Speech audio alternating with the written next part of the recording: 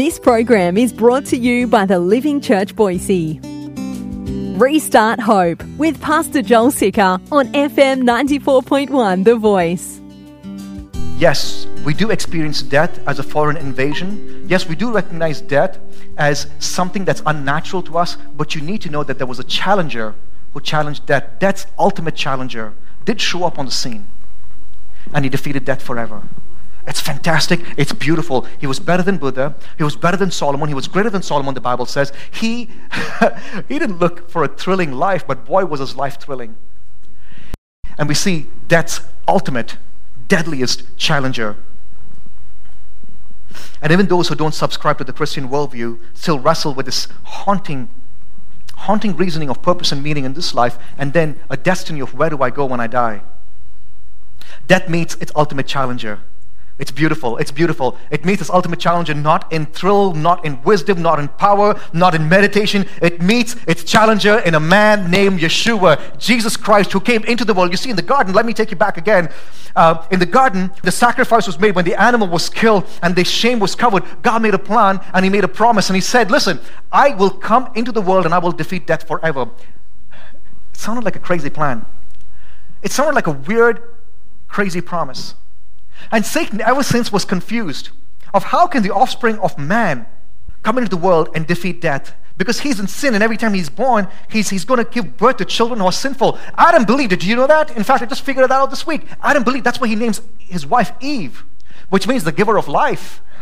He believed it, man. He responded in faith. That's what the gospel is. When you respond in faith, he believes, says, all right, Eve, you're going to be the mother of all mankind, all living things. And one by one, there is these children that are born, and Satan tries to attack these children.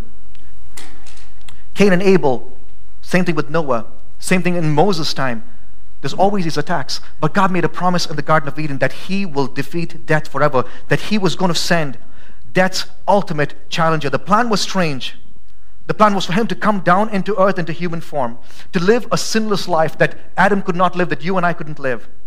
And then he was going to die the death that you and I should have rightfully died. The death that those animals died. The death that all those Passover lambs were dying. That he would die in the place of sinful man. And that he will experience this foreign invasion. And that he will experience death's deadly blow of separation from God. And that's why on the cross he says, Father, why have you forsaken me? And he dealt with death's deadliest blow. But here's the beauty. Here's the beauty. This is what makes him the ultimate challenger of death. And this is how you and I know that he lived a sinless life.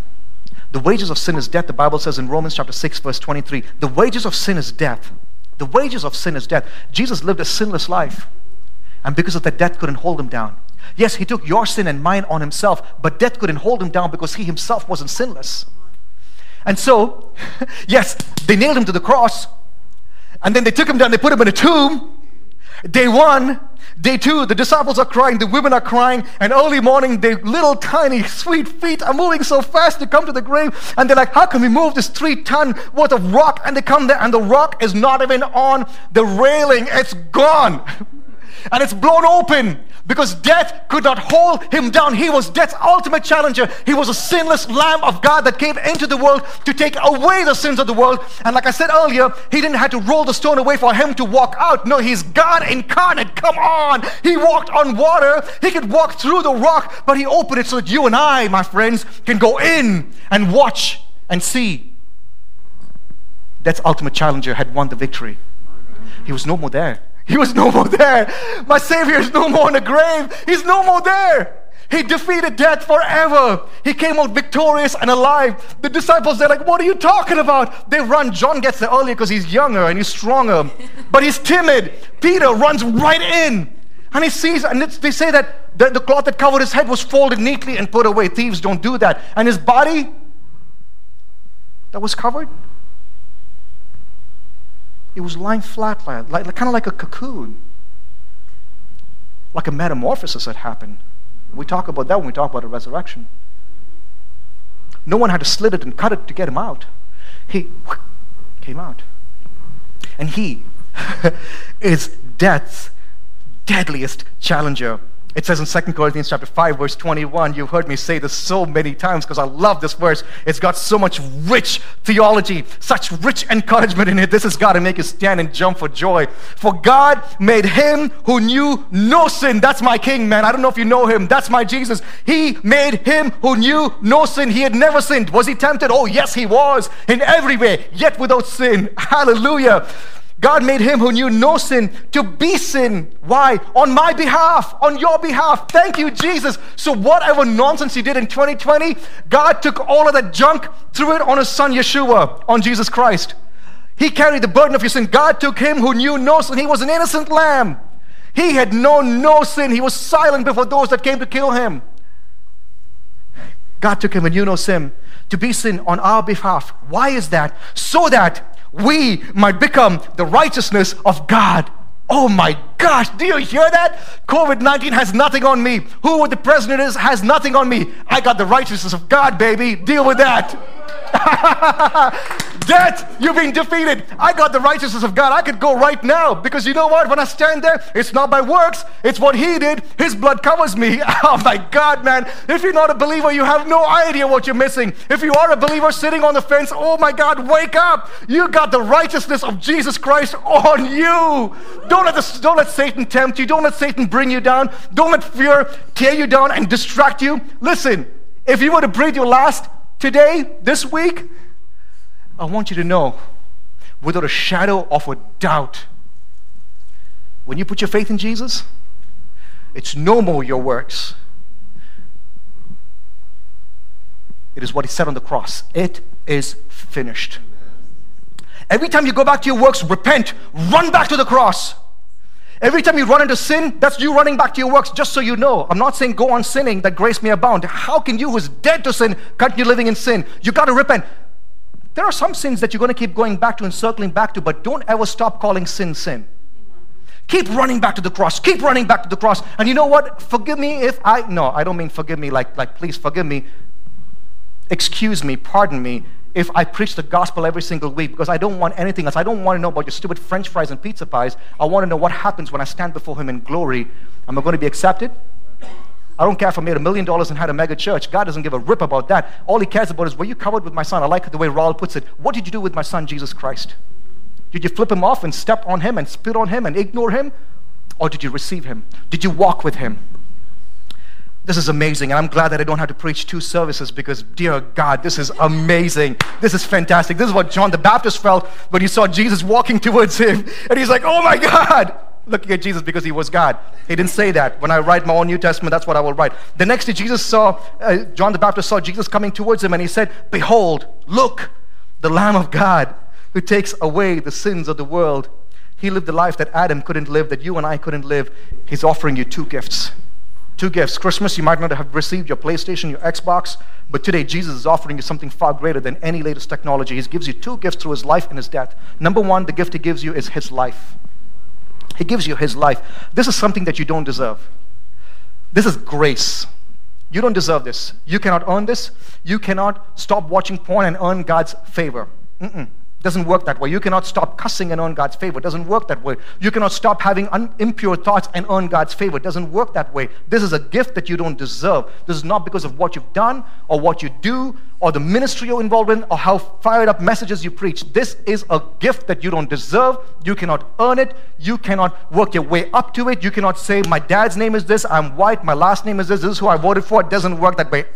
Wrong. This is a gift that God gives you because of his death. John chapter 14, verse 19, the second part of it, Jesus says, because I live, you also will live. That's a gift. Yes, death is an unnatural enemy to us. Yes, death had its deadly blow in separating us from God, but my Savior, man, death's ultimate contender showed up. And he says, because I live now, Joel, you will live. And that's why for us as believers, we stand at the gravesites of a loved one and know that this is not a goodbye. This is a we'll see you soon on the other side. Because he lives, we will live too. I will live and you will live. The second gift that God gives you, actually let me read one more verse to encourage you. It says in Romans chapter 5 verse 15, but there is a great difference between Adam's sin and God's gracious gift.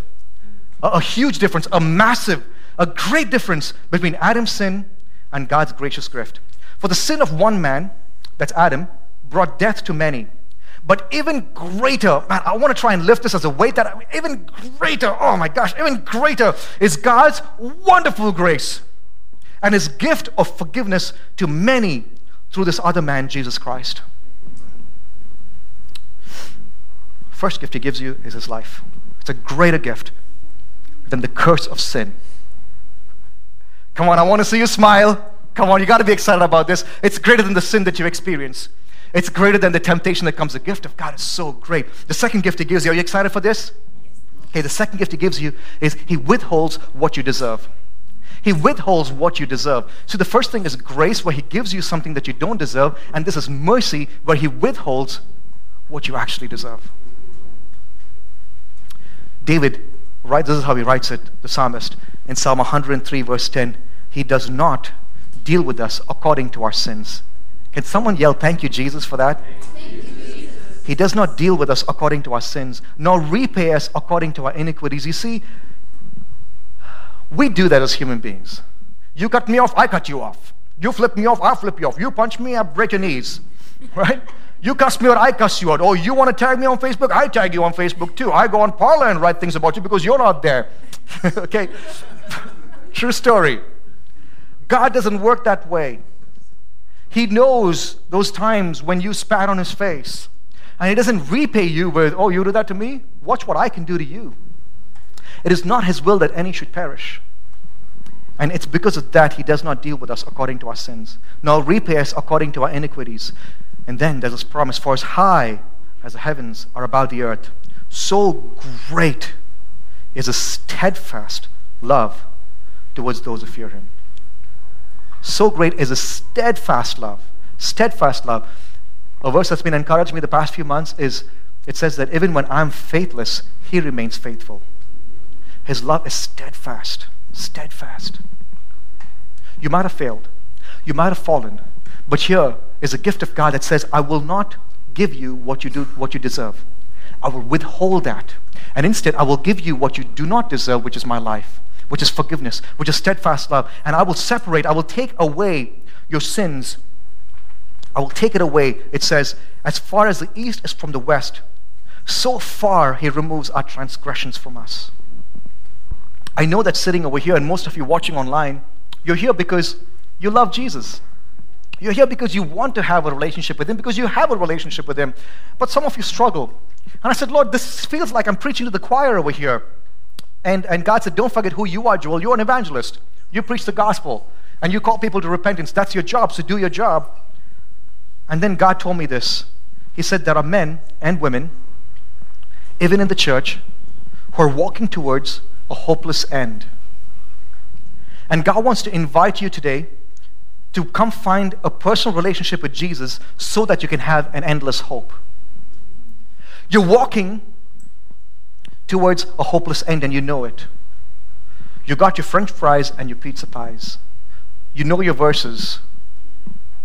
You know that you can do all things through Christ who strengthens you. You know that his grace is sufficient for you, for his strength is made perfect in weakness. And yet when you go to bed at night, and yet when sickness comes, and when you can't taste and you can't smell and people are getting COVID around you, there's a fear of death that grips you, and all you can see is a hopeless end.